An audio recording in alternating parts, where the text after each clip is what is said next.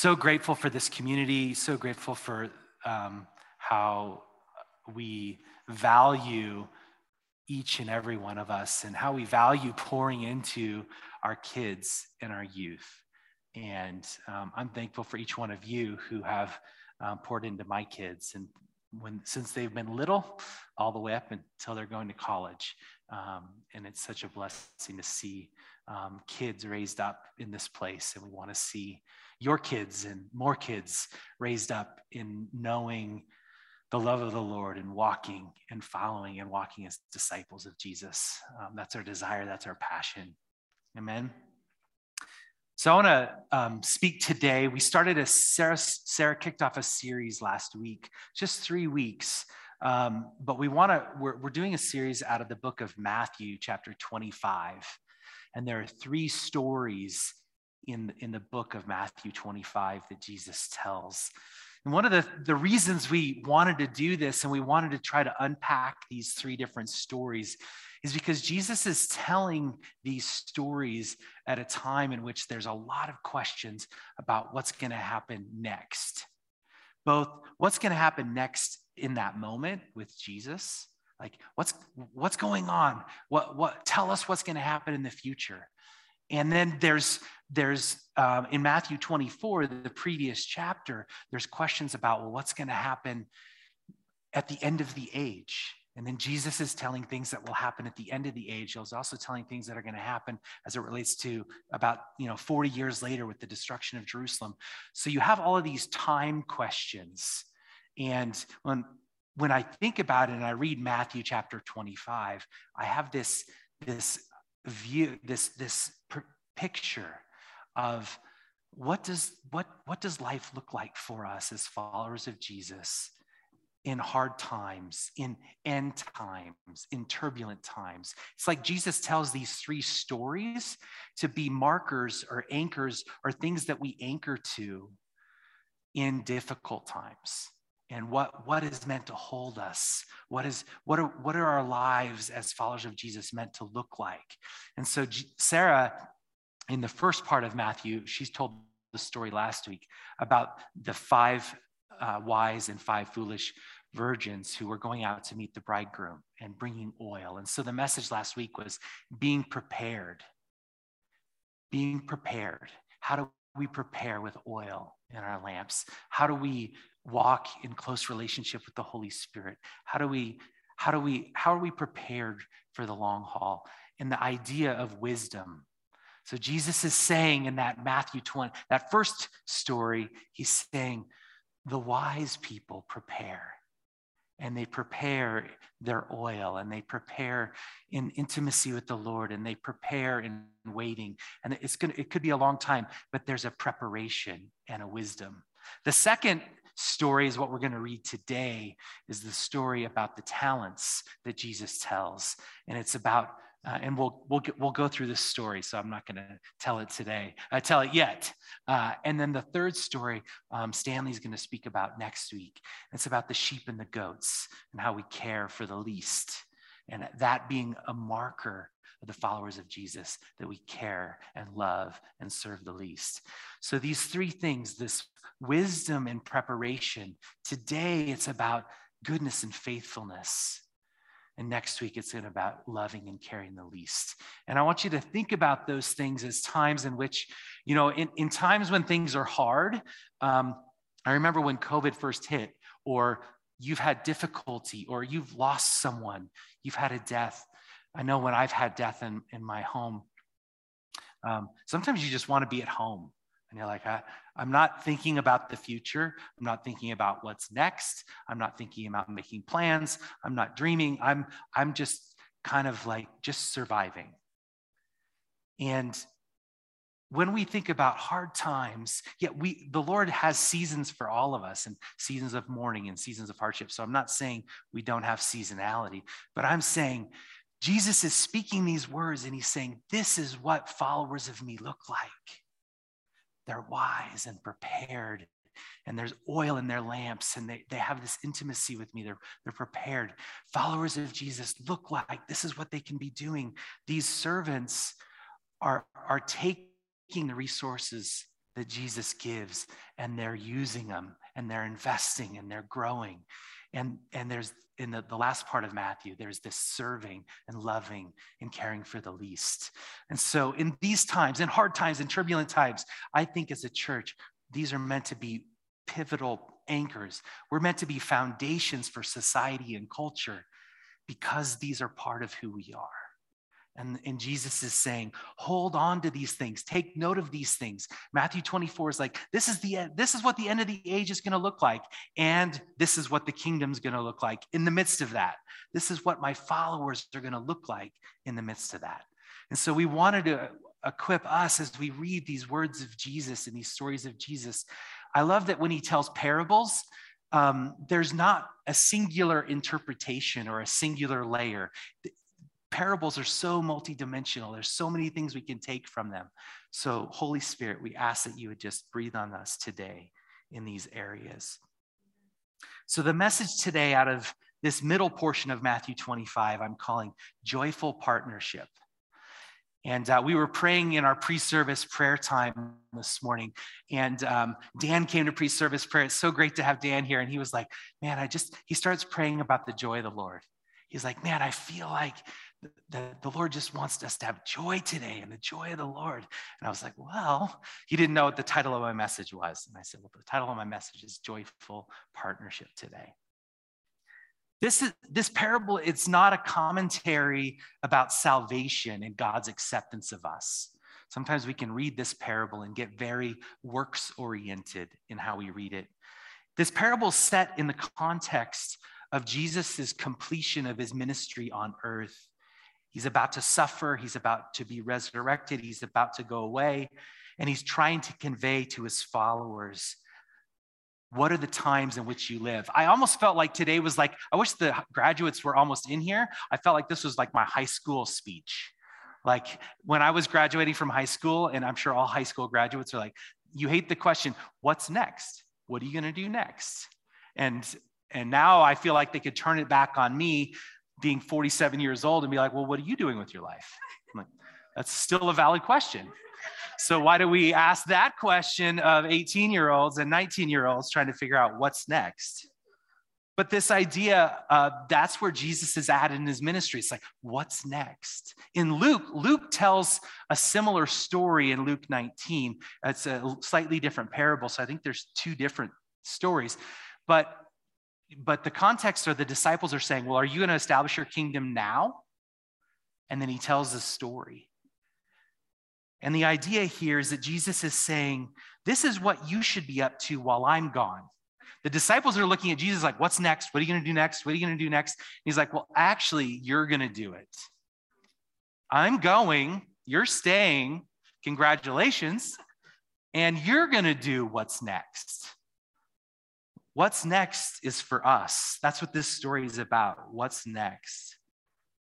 He wants to view ourselves as inheritors of great gifts that we're called to work with. And as we think Jesus would work with them. What's next? Remember, Jesus says, I'm going to come back. So I'm going to go away. I'm going to come back. In the meantime, I want you to be wise in your preparation. I want you to be faithful and good with the gifts I give you. And I want you to be caring and loving as you serve the least. So as we begin to look at Matthew chapter 25, I want to put up one scripture just as a reminder for us in Ephesians 2. And it's almost like I want this to be your thought as we go into Matthew 25. Paul says this, he says, for it's by grace you have been saved through faith. And this is not from yourselves.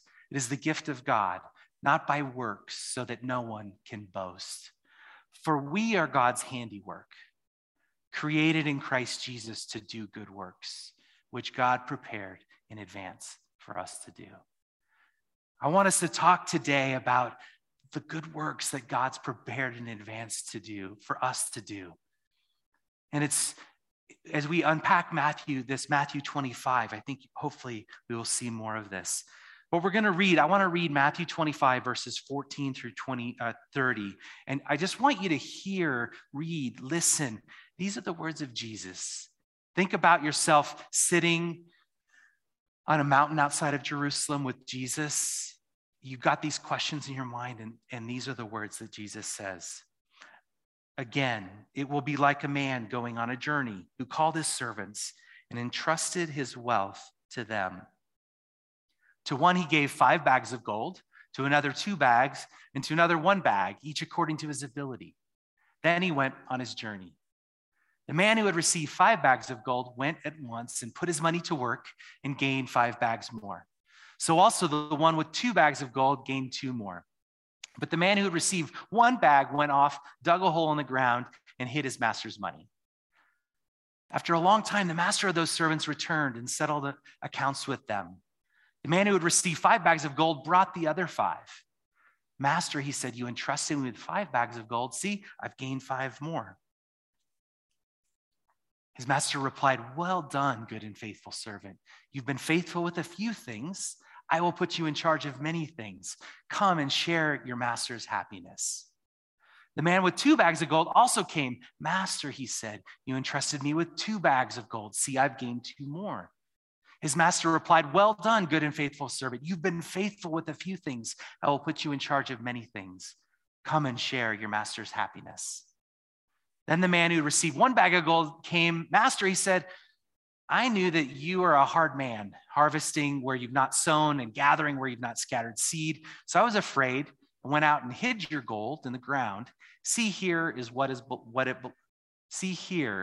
belongs to you. His master replied, you wicked, lazy servant. So you knew that I harvest where I've not sown and gather where I've not scattered seed.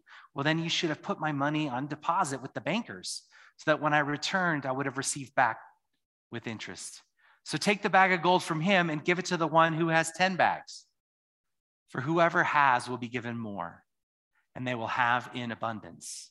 Whoever does not have, even what they have will be taken from them. And throw that worthless servant outside into the darkness, where there will be weeping and gnashing of teeth. So that's the story that Jesus tells. And again, when we read stories and we read parables, Jesus is not, you've heard it said, metaphors break down over time. I'll give you an example in this story. There's some descriptions of the master that are like, you're harsh, you're mean. And when you start thinking about some of those descriptions, you go, man, that doesn't really reflect the God I know. But it would have been consistent with the story at the time. So we have to think about, as we read these stories, what's the larger message being told here, not just what are the pieces that we could pull out. So let's just talk about this story and ask the Lord to just breathe on it with us today. So as the story begins, this master comes and entrusts, and in different translations, it says he gives, he entrusts. And in here, it was wealth or possessions or goods or money. There's different terminology used. This is bags of gold. But in the language that was used in the Greek, it's conveying like millions of dollars. A lot of money, significant amount of money. What I love about this story is that it starts with this idea that God gives first. God gives first. Think about that as it relates to our lives, like as it related to the stories that maybe the disciples were used to. When they were imprisoned or in bondage in Egypt, Pharaoh came to them and said, make more bricks, and I will not give you any materials to make those bricks. He was a harsh taskmaster who had expectations with no resources. And it's like Jesus comes and he says, hey, I'm going to go on a trip, but the first thing I'm going to do is I'm going to give to you. I'm going to give to you. The big investment of the Lord, the big investment of Jesus, he's not like, I'm going to go buy some property down on on the Mediterranean or on the Sea of Galilee. Jesus didn't be like, I'm going to go invest in land. He's like, I'm going to invest everything I've got in people, and I'm going to give. God gives first. God is the anti-Pharaoh. The anti-Pharaoh. God comes and he gives first. And we have because he gives. The New Testament, and if you look up the word giving in the New Testament, it's everywhere. He gave, he gave, he gave, he gave, he gave. For God so loved the world that he gave his only begotten son. Giving, giving, giving. That is part of the identity of what Jesus did. Ephesians 4 talks about when Jesus ascended on high, he gave gifts, right? Remember that? It says that he gave gifts. Jesus is talking about how God gives to his followers of his resources for us to steward it, for us to receive it, for us to possess it, to hold it, to act as God would with it. Jesus is like, he's thinking, I'm going to give, the master's going to give this, and I have an expectation that the people I give it to, the servants, the slaves that I'm going to give it to, they're going to do with it as I would. They're going to represent me. They're going to take what I give, and they're going to use it in ways that I would use it. The disciples were wondering, Jesus, what are you going to do next? And Jesus is like, well, I'm going to give to you, and then you're going to do what's next. He's saying that to us. When we look at our lives, when we look at the times in which we live, man, Jesus is saying, you're my investment. I'm all in on you. I'm all in on my kingdom looking like my kingdom through you. Jesus' expectations is that we'll take what he's entrusted with us and be good and faithful with it. To use Jesus' resources in ways that reflect how he would use them. Isn't that cool? He gave, what's interesting in the next part of this passage, it says he gave to each according to their ability. According to their power is another translation. He gave according to their ability. He gave what was appropriate for them. This master did. This master knew each one so well. And he's like, well, you can handle 1 million. You might be able to handle 5 million. That's okay. He gave to each one. It reminds me of Paul in Romans 12:3. He says this to the Romans. He says, for by the grace given, there's that word again, given to me, I say to every one of you, do not think of yourself more highly than you ought, but rather think of yourself with sober judgment in accordance with the faith that God has distributed to each of you. In accordance, the Lord has distributed faith. He's distributed gifts. He's distributed resources to us. And he says, Paul goes on to say, for just as each of us has one body with many members, and these members do not all have the same function, so in Christ, we, though many, form one body, and each member belongs to all the others. We have different gifts according to the grace given to each of us. If your gift is prophesying, then prophesy in accordance with your faith.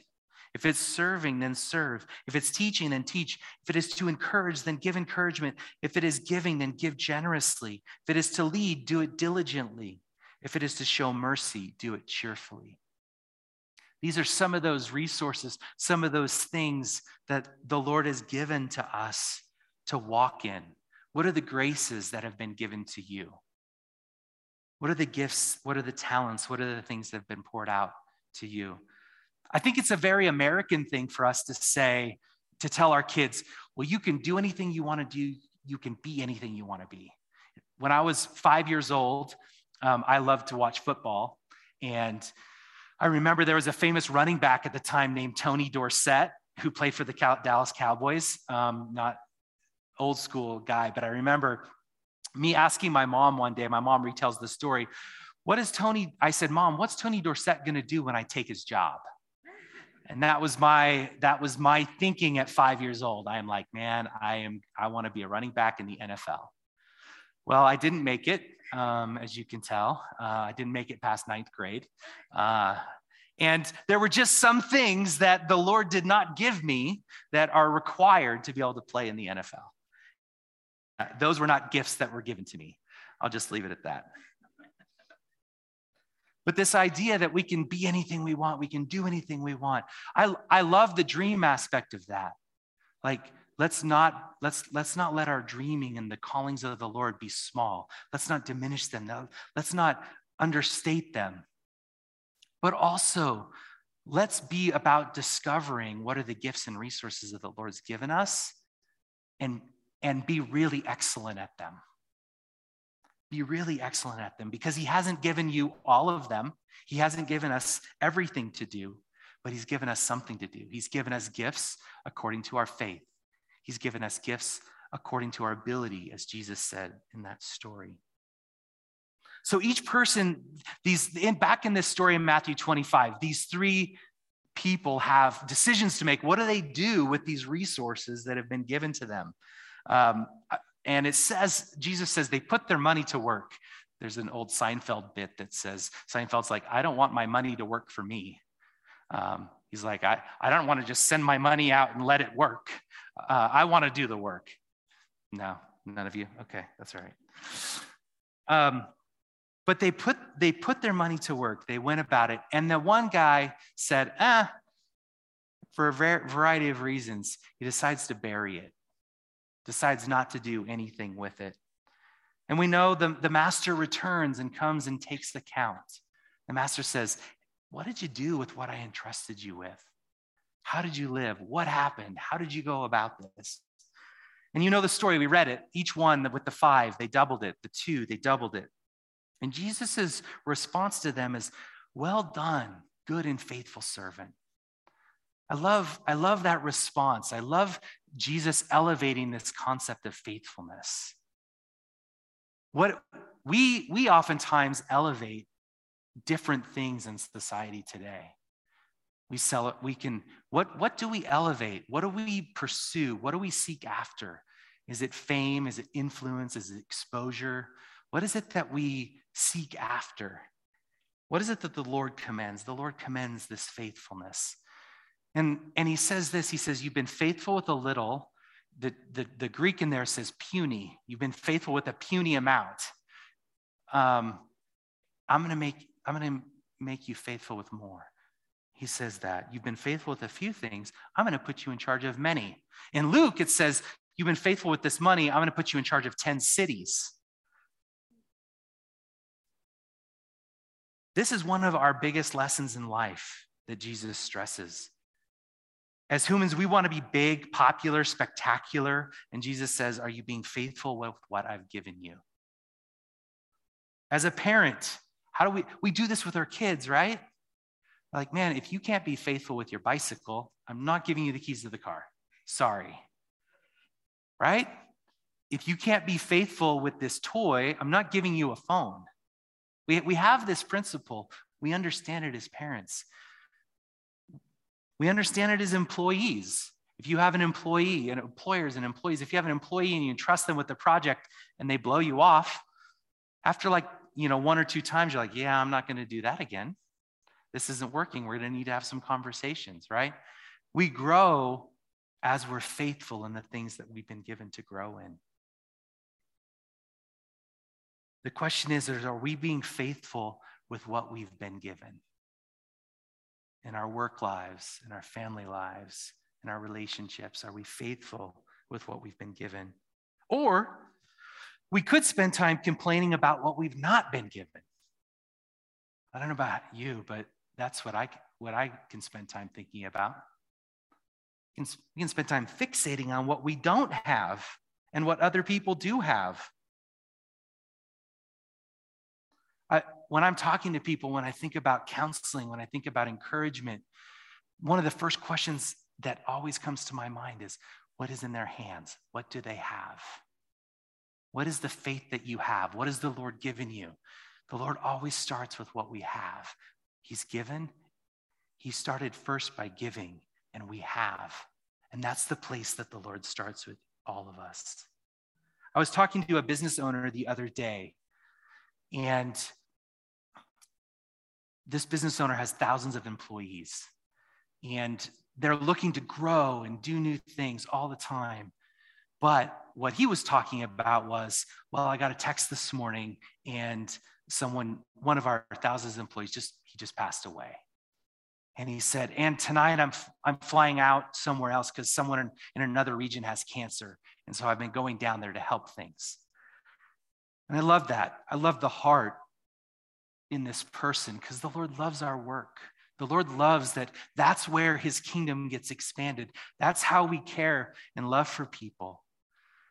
And so he wasn't saying, well, we gotta go do all these other things and all these other things. He was saying, we gotta take care of what we've got as well. We've got to care for the people and the employees that we have. He wasn't talking about more. He was talking about how to be good and faithful with what he has. So then Jesus ends this good and faithful servant section, and he says, come and share in your master's happiness. Other translations say, come and share, enter into the joy of the Lord. Enter into this. In the Message, I love how Eugene Peterson says this. He says this, I just need to find it.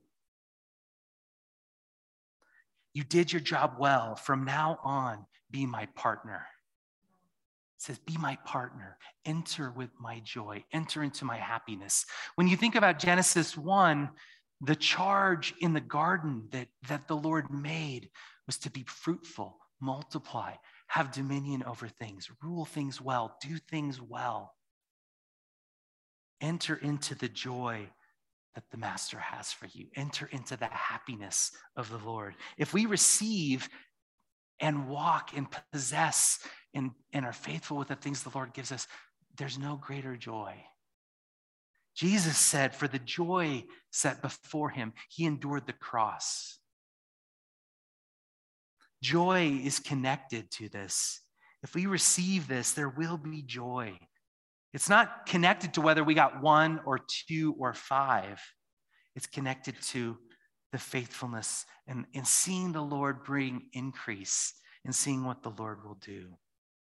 The joy of partnering with Jesus, the joy of reflecting Jesus and seeing his good work accomplished.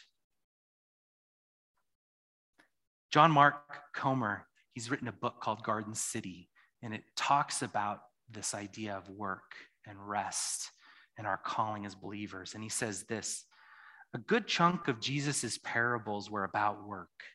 Commerce, trade, money, management, employer-employee relationships, and so on. A lot of them end by basically saying that how you work now has a direct effect on how you will work in the future. And you hear the words of Jesus saying, if you're faithful with little, you'll be faithful with much. I'll give you more. I'll give you more. So as I was reading this, I remembered a quote by Theodore Roosevelt. I had to look up who quoted this. But there's a quote out there, and Theodore Roosevelt said this, comparison is the thief of joy. I was thinking about this parable and in our society today and our ability to instantly compare our lives and ourselves and our jobs and our employment and our places and everything. We have instant ability to live in a comparison world. I think we are living extremely distracted lives.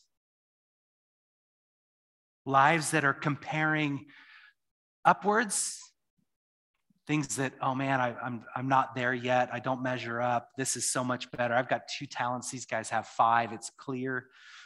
Or downwards of, well, I feel sorry for this person. I'm better than them. However the comparison is, we can spend our time looking in a comparison world, all the while doing nothing with what we've been given. I think that's where we're lacking our strength today. The Bible talks about the joy of the Lord being our strength. When we spend our time and consume our lives in comparing ourselves with other people, we have no strength. We don't have strength for the things that the Lord's given us to do. Our joy will come. Our joy will come as we live out and work from the gifts that we've been given. And that joy is going to fuel us and it's going to give us strength. We can either walk in faithfulness or we can walk in comparison. We can walk in faithfulness or we can walk in blame. What fuels your joy thieves? Do you have joy thieves? I have joy thieves. What fuels them?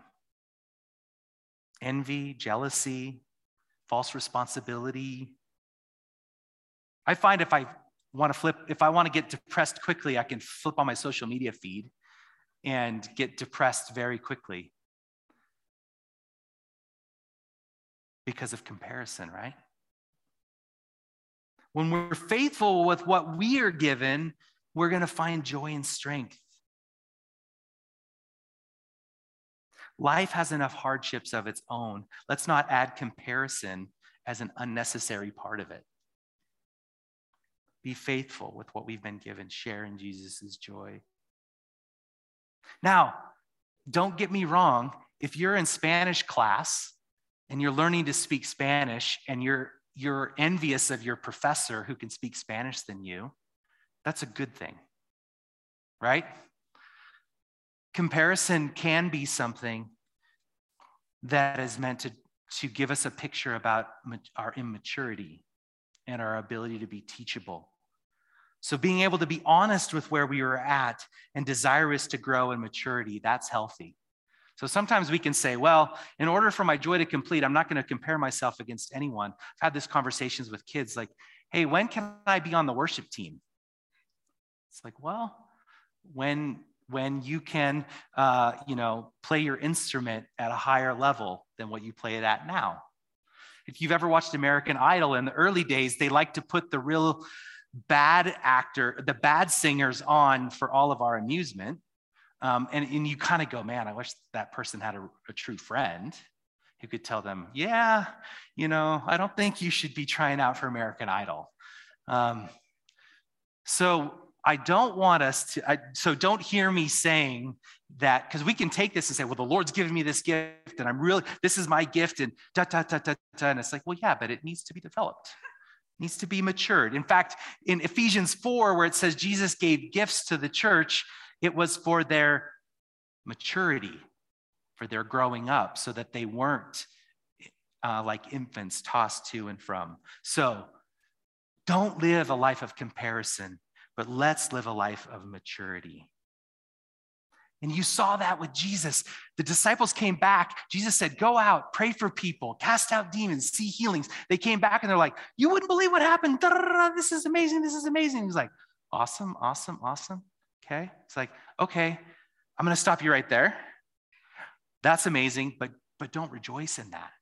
Like, rejoice that your name is written in the Lamb's Book of Life. This is where your rejoicing should be. So you see Jesus modeling this idea of stepping out and then refining and maturing us. The disciples in another spot were like, man, we want to be great. We want to be great. We want to be great. And Jesus is like, okay, well, the greatest among you is going to be the servant of all. And he brings a child into their midst. And then he says, and would you give a cup of water to someone? And in Mark, the next passage, it says that they heard about somebody else casting demons out. And they're like, Jesus, tell him to stop. And he's like, no, if he's with us, I'm not going to stop him. Jesus was refining them. If we want to be great, then we've got to serve. The gifts, resources, and talents that Jesus has entrusted to you will only be effective if you understand the principles behind how they're fruitful. Laying down our lives for others, serving others. In fact, I think the next session, we need to read the last chapter in Matthew 25 to understand what those gifts poured out look like. Feeding the hungry. Inviting the stranger in. Taking up our cross and following me.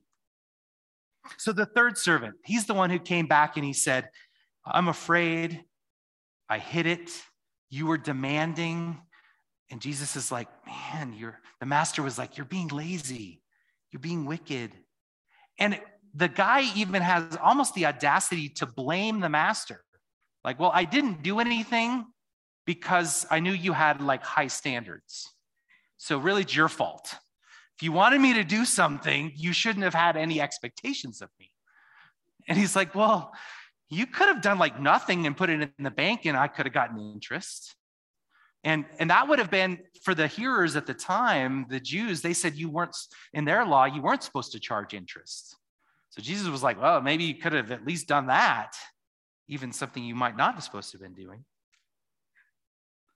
But I think it's interesting, this guy, he gave it back and he said, here's what belongs to you. And if you read the text closely, Those that had 2 talents and went and got more, it says they had them. And at the end of the passage, when he takes this one bag and gives it to the guy who has 10, it says, give this to the one who has 10. The guy who had 10, he had them. This guy who had 1, he says this, he said, here is what belongs to you. He never owned it. He never took responsibility for it.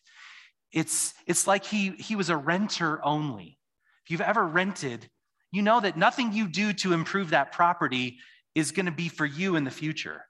So you're kind of like, I don't know, I'm just renting. Have you ever said that? I'm just renting. I don't know, it's just a rental. In fact, you don't want to buy a rental car because it's just been a rental. People are not thinking about the long-term care of that vehicle. That's the kind of attitude that you see in this guy. I remember we took care of a dog for a couple of years. And we always viewed ourselves as just taking care of somebody else's dog. I was thinking this week as I was preparing for this message, I wonder what they would have thought of, like, hey, we took care of your dog and here's another one. You gave us 1 dog, we'll give you 4 dogs back. Isn't that what the Lord wants us to do? Aren't you blessed? Maybe one person would be blessed by that. But he says, it's almost as if this servant is blaming God's omnipotence as a reason for doing nothing. Like, well, I know that you're harsh and you can do all these things and you can gather where you didn't sow and you can do all these things. So what does it really matter? Like, you could make it happen. I don't need to make anything happen. How do we receive this correction or challenge from Jesus? Are we guilty of burying what God has given us to do? I don't know, I'm just a renter here. Whoever has will be given more, and they will have it in an abundance. But whoever doesn't have, even what they have will be taken from them. Is that a confusing enough passage? Whoever doesn't have, even what they have will be taken from them. That's what was this guy who had the 1 bag of gold. He had it, but he didn't have it. He had it and put it in a hole and said, it's really not mine. I'm just going to make sure I give it back to you. It's not my responsibility. It's not my work to do. And the Lord was like, I'm giving this to you. Come partner with me. And I think sometimes we can fall back on, well, that's just the omnipotence of the Lord. If the Lord wants that done, it'll get done. The third servant never saw himself as having anything. He didn't see that the master gave him something to have, to use, to hold. So he took what he had and buried it. He took no responsibility for it. It never became something that he possessed. But those who got it, they got it. Man, the Lord's given this to me. He's calling me a partner. He's invested in me. He wants to see me succeed. N.T. Wright says this about work. What you do in the present by painting, preaching, singing, sewing, praying, teaching, building hospitals, digging wells, campaigning for justice, writing poems, caring for the needy, loving your neighbor as yourself will last into God's future. These activities are not simply ways of making the present life a little less beastly, a little more bearable, until the day when we leave it behind altogether, as the hymn so mistakenly puts it. They're part of what we may call building for God's kingdom.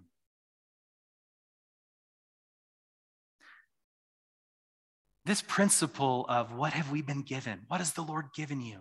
I've been given 5. I've been given 2. I've been given 1. Think about Jesus's ministry. Jesus even had some finite boundaries around what he was given. Think about that for a second. Jesus said it twice in Matthew 15 and in Matthew 10. Jesus said that he was sent in Matthew 15:24. Jesus said to the woman, I was sent only to help God's lost sheep, the people of Israel.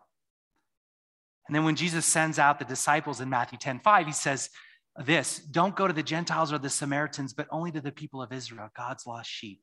There's kind of this theme where Jesus says, I was sent to the lost people of Israel. That's kind of interesting.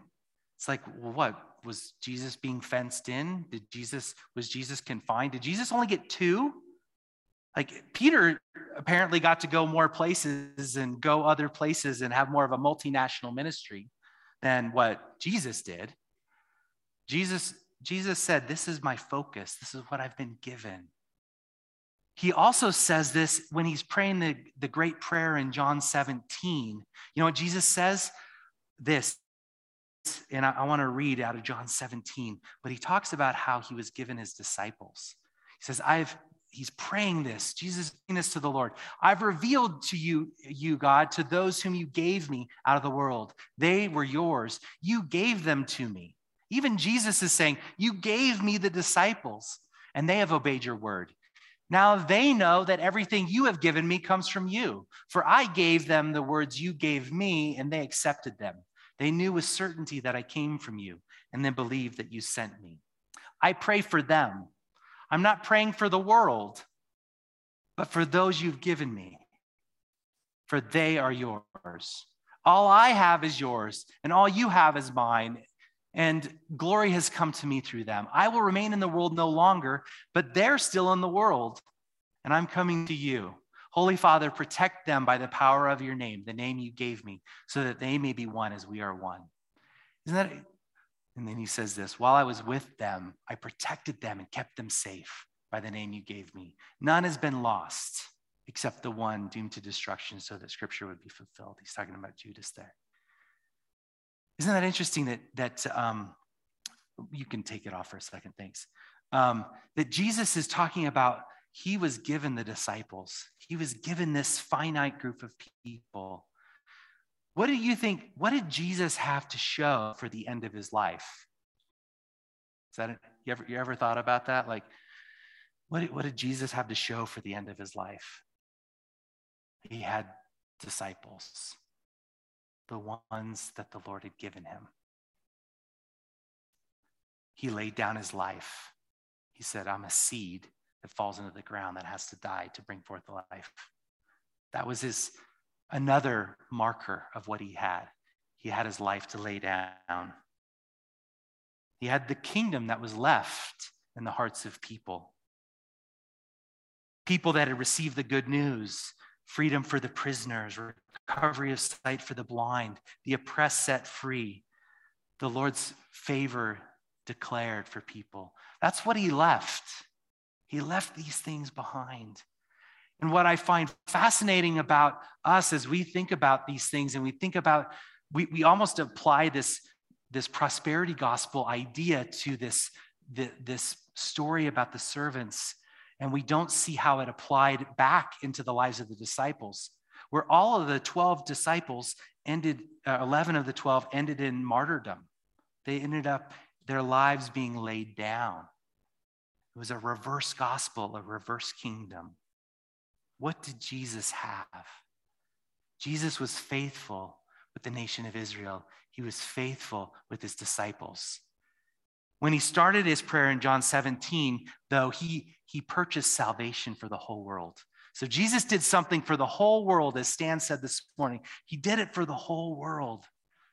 But the focus and the gifts and his callings were finite and were limited. Paul and Peter had the same thing. They talked about in Galatians. Paul says this, and I won't read the passage, but this idea that Paul said, I was given the Gentiles, and Peter was given the Jews. This idea of calling or inheritance or talent or gift, the places, the things that Jesus gave to them. Paul was like, I've been given the Gentiles this. Instead, they saw God had given me, Paul, responsibility of preaching the gospel to the Gentiles, just as he had given Peter the responsibility of preaching to the Jews. For the same God who worked through Peter as the apostle to the Jews also worked through me as the apostle to the Gentiles. In fact, James, Peter, John, who were known as pillars of the church, recognized the gift of God had given me and they accepted Barnabas and me as their co-workers. They encouraged us to keep preaching to the Gentiles while they continued their work with the Jews. Their only suggestion was that we keep on helping the poor, which I've always been eager to do. And he's like, that shouldn't change, whether it's the Jews or the Gentiles. And I think Stanley will talk more about that next week in Matthew 25. Paul spent significant time in teaching and resources in reaching the Gentiles. And you know what? Those 5 bags of gold that were given to Paul to work with the Gentiles, they grew. There were 10, there were 20. There was so much that grew. Paul spent significant time teaching resources in legitimizing and establishing the gospel for the Gentiles. This was not a one-time crusade to the Gentiles. Paul laid down his life for the Gentiles. He laid down his life. What we've been given to do, the callings, the resources, the people, the things that the Lord's given us to do, the Lord will increase them, and he may decrease us. Sometimes we like the idea of the Lord increasing those things, but I don't like the idea of the Lord decreasing me. As the Lord's kingdom expands, we're his servants. We've come to serve. Jesus said, pick up your cross and follow me. Lay down your life. What we've been given to do will be costly. There's going to be a great increase and great inheritance, just like we saw with the early believers, but there was a great cost. There was persecution associated with it. We can easily accept this story in Matthew 25 as a parable of Jesus and make it about the American dream of acquiring more, about prosperity. But we should look at his earliest disciples and see how this gets played out in their lives. What does it look like? Henry Nouwen says this about the Christian leader. He says, the way of the Christian leader is not the way of upward mobility, in which our world has invested so much, but the way of downward mobility ending on the cross. Powerlessness and humility in the spiritual life does not refer to people who have no spine and who let everyone make decisions for them. They refer to people who are so deeply in love with Jesus that they're ready to follow him wherever he guides them, always trusting that with him they will find life and to find it abundantly. There's this joyful partnership. For the joy set before Jesus, he endured the cross. Matthew 25 is about Jesus calling his followers, his people, and saying, let's go create, partner with me. I'm giving you the resources. I'm giving you the talents. Let's enter into this joyous partnership. The Lord takes joy in us taking what he gives us and making more. Not everything we make is going to be great. That's for sure. Things will be refined in the fire. We're going to experiment. Paul talks about things, wood, hay, and stubble being burned up. There's going to be some stuff that just doesn't last. But let's go for it. Let's remember the context of this story.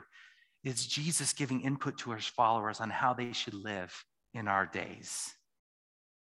God is the giver. He entrusts us with gifts, responsibilities, resources, calling. And we can either receive them, possess them, walk in them, and be good and faithful with them, or we can treat them as if, they're not really mine. I'm going to put them in a rock and I'll give them back to the Lord because the Lord can do it anyway. As we work, we will see the increase, and the Lord will increase us. The Lord will increase you. As you step out in the gifts that you've been given, the Lord's going to increase you. The Lord's going to increase your calling. He's going to increase your influence. He's going to increase what the Lord's called you to do. He wants us to abound. This joyful partnership. There's this, at the end of this story that we've been reading, it says, that, give that one bag to the guy who had 10. And there's this abundance. There's the word abounding that's in there. I want to close with one scripture and a couple thoughts. In 1 Corinthians 15, verse 54, Paul is ending this passage, and he's talking about big things. And he says, when the perishable, talking about today, here and now, has been clothed with the imperishable, and the mortal with immortality, then the saying that is written will come true. Death has been swallowed up in victory. Where, O death, is your victory? Where, O death, is your sting?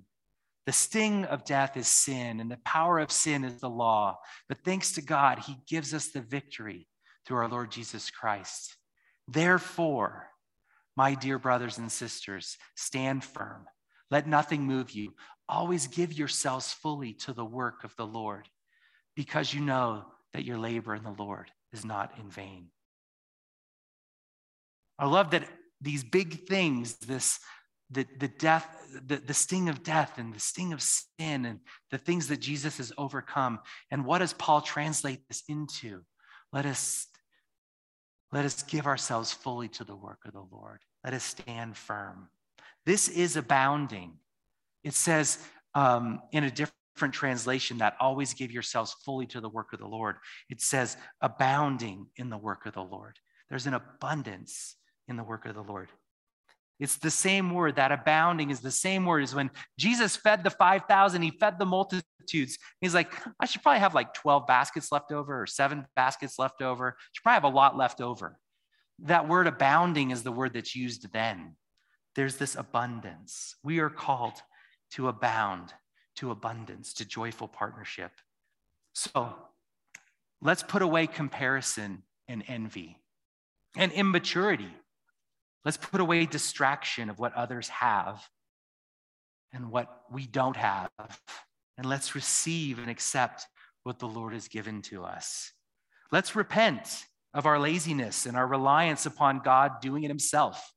We have each been given a good work to do. Let's not let discouragement keep us stuck in apathy. Jesus spoke these words to remind us for the times in which we live. Let's remember that our work is work of serving, and anyone who wants to be great will be the servant of all. I had one last quote here from John Mark Comer that I liked here. Just remember one last thing, and he's talking about taking what the Lord's given us, the callings that the Lord's given us. He said, I want you to partner with me. Man, these servants that Jesus called, he gave them millions of dollars, and he's like, go for it. Go for it. Jesus is like, I'm out of here. You guys go for it. And John Mark Comer reminds us of this. If your dreams are all about you, then your dreams are way too small. You need to dream larger than your job or career or net worth or name or body. You need dreams as large as Jesus' vision of the kingdom. A kingdom where greatness has been radically redefined around a crucified Messiah, where children are the guests of honor, where servants lead. I mistyped that. Where servants lead and leaders serve, where the last are first. Would you stand? I want to pray for us this morning. Lord, we just come and we thank you for you are the ultimate generous God. You give gifts upon gifts upon gifts. You are an abundant God. And I just speak that over each person in this room.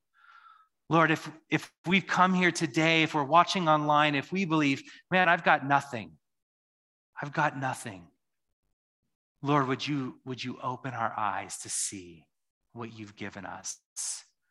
If we've never received before, Lord, we want to receive. Would you pour out on us? You say that you gave Jesus so that we might have eternal life, that we might have forgiveness of sins. We want to receive all that you've given us. We want to receive Jesus today. Lord, would you make us people of abundance, people of abounding, Lord, that we would not look on the things that you've given us and bury them in holes, but Lord, that we would look upon what you've given us and say, how can we joyfully partner with you? Lord, forgive me for comparison and envy and distraction. Lord, I repent of those things. I walk away from those things.